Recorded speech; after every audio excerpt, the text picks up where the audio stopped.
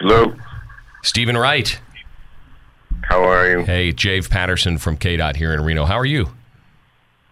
I'm good, thank you. Good. Congratulations on everything. You're going to be here Saturday, the 13th of April over at the Silver Legacy. It's Stephen Wright, everybody. Oh, my God.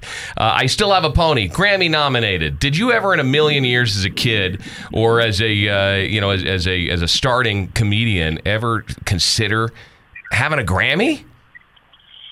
Well, I was nominated. I don't have one, but I was nominated. I made 2 albums, and they both were nominated. No, I didn't. I didn't even think of Grammys or albums. I just wanted to someday maybe go on the Tonight Show if I could.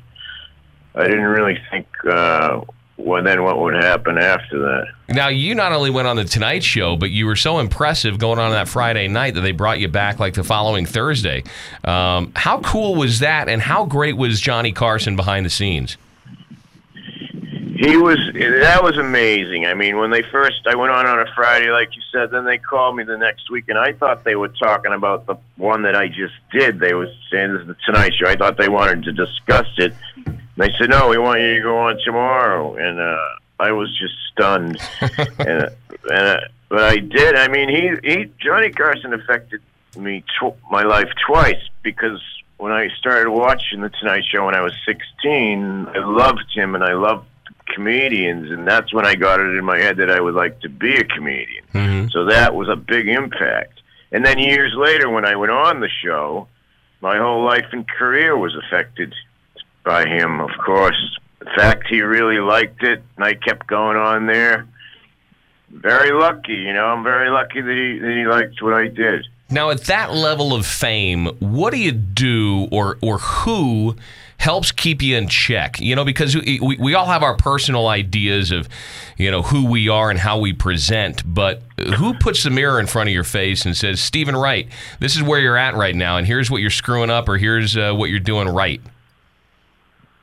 Well, I was raised my father was a truck driver, and I was and raised in the suburbs, and I had a very, regular upbringing, and I didn't really get out of control that much, really. Mm-hmm. And I also was very appreciative. I knew that there was a lot of flukes lining up for me, like the fact I thought like this.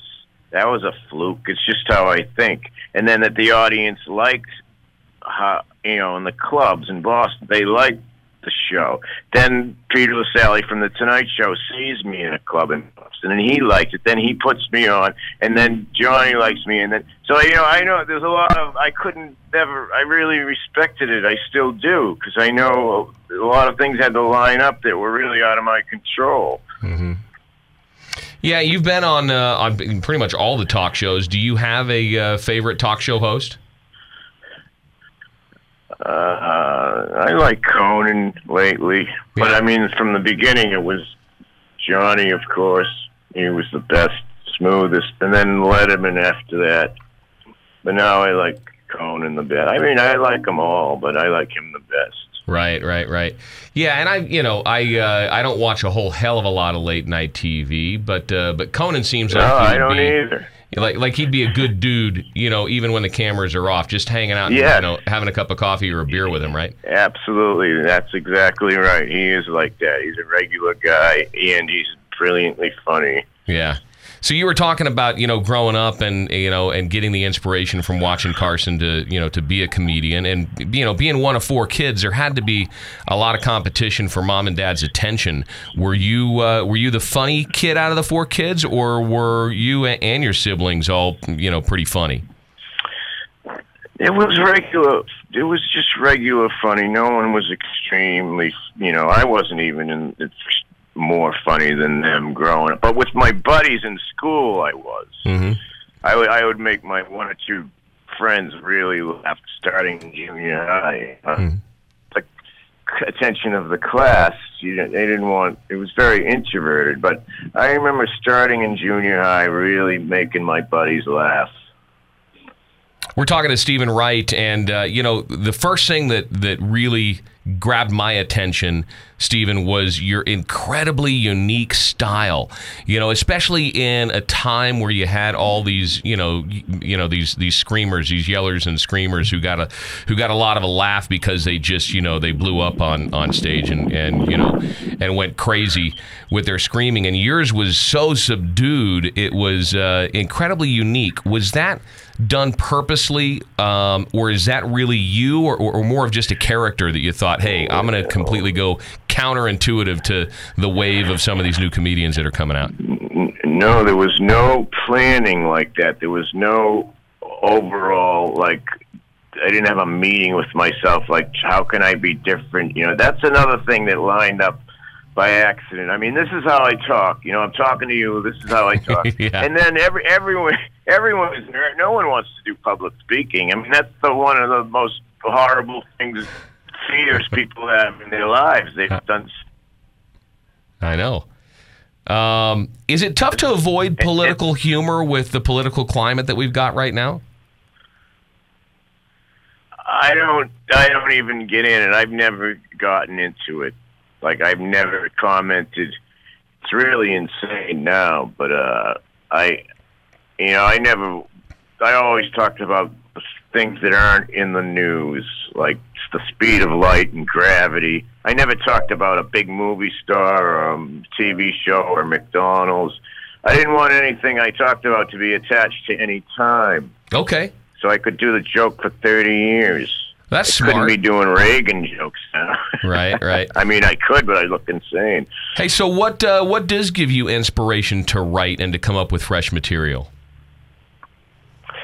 I'm very observant from when anyone wakes up till when they go to sleep. There's so many little pieces of information that go past your head, of a sign or a word or just your own thoughts, and like, I'm just aware, like, it's like a mosaic painting. Being alive is like, the world is like a mosaic painting, little tiny pieces of information, and sometimes I see connections of these information. They're not beside each other in the painting, but then I connect them using the liberty of the meanings of words. You can combine words.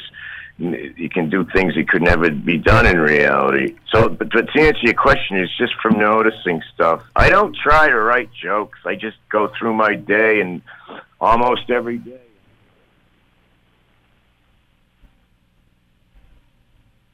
Sorry, I lost you there, Stephen. Wait, what was I saying? You said almost every day. Yeah, almost every day I write stuff down, and then if I drink coffee, then it's nuts. My brain goes insane. So I owe a lot of my career to coffee, I have to tell you. So you still have the old pen and paper. You don't use the recorder, the voice recorder on your cell phone or anything like that? No, I write it into the notes on the phone. Okay. In the notes section, it's all in there. What's your favorite thing to do when you're out of the spotlight, man? Oh, I love nature. I live out in Massachusetts, outside of Boston, out in the conservation area, and I'm a bike rider, exercise on a bike every day, and I love all the seasons of New England. Every season I love, and now baseball is starting. I'm a regular guy, except I have an extra imagination. That's cool. Have you ever spent any time up around Lake Tahoe? Yes, I was there years ago. I was there in 1979. I was living in Reno for a couple of months before I did comedy, and I went up there and I parked cars actually at Harrah's. No kidding. Cars, yeah, for a few weeks I parked there, and then years later I went back there to play in the area, and then I would go skiing. So that was when I would ski also. It's very beautiful.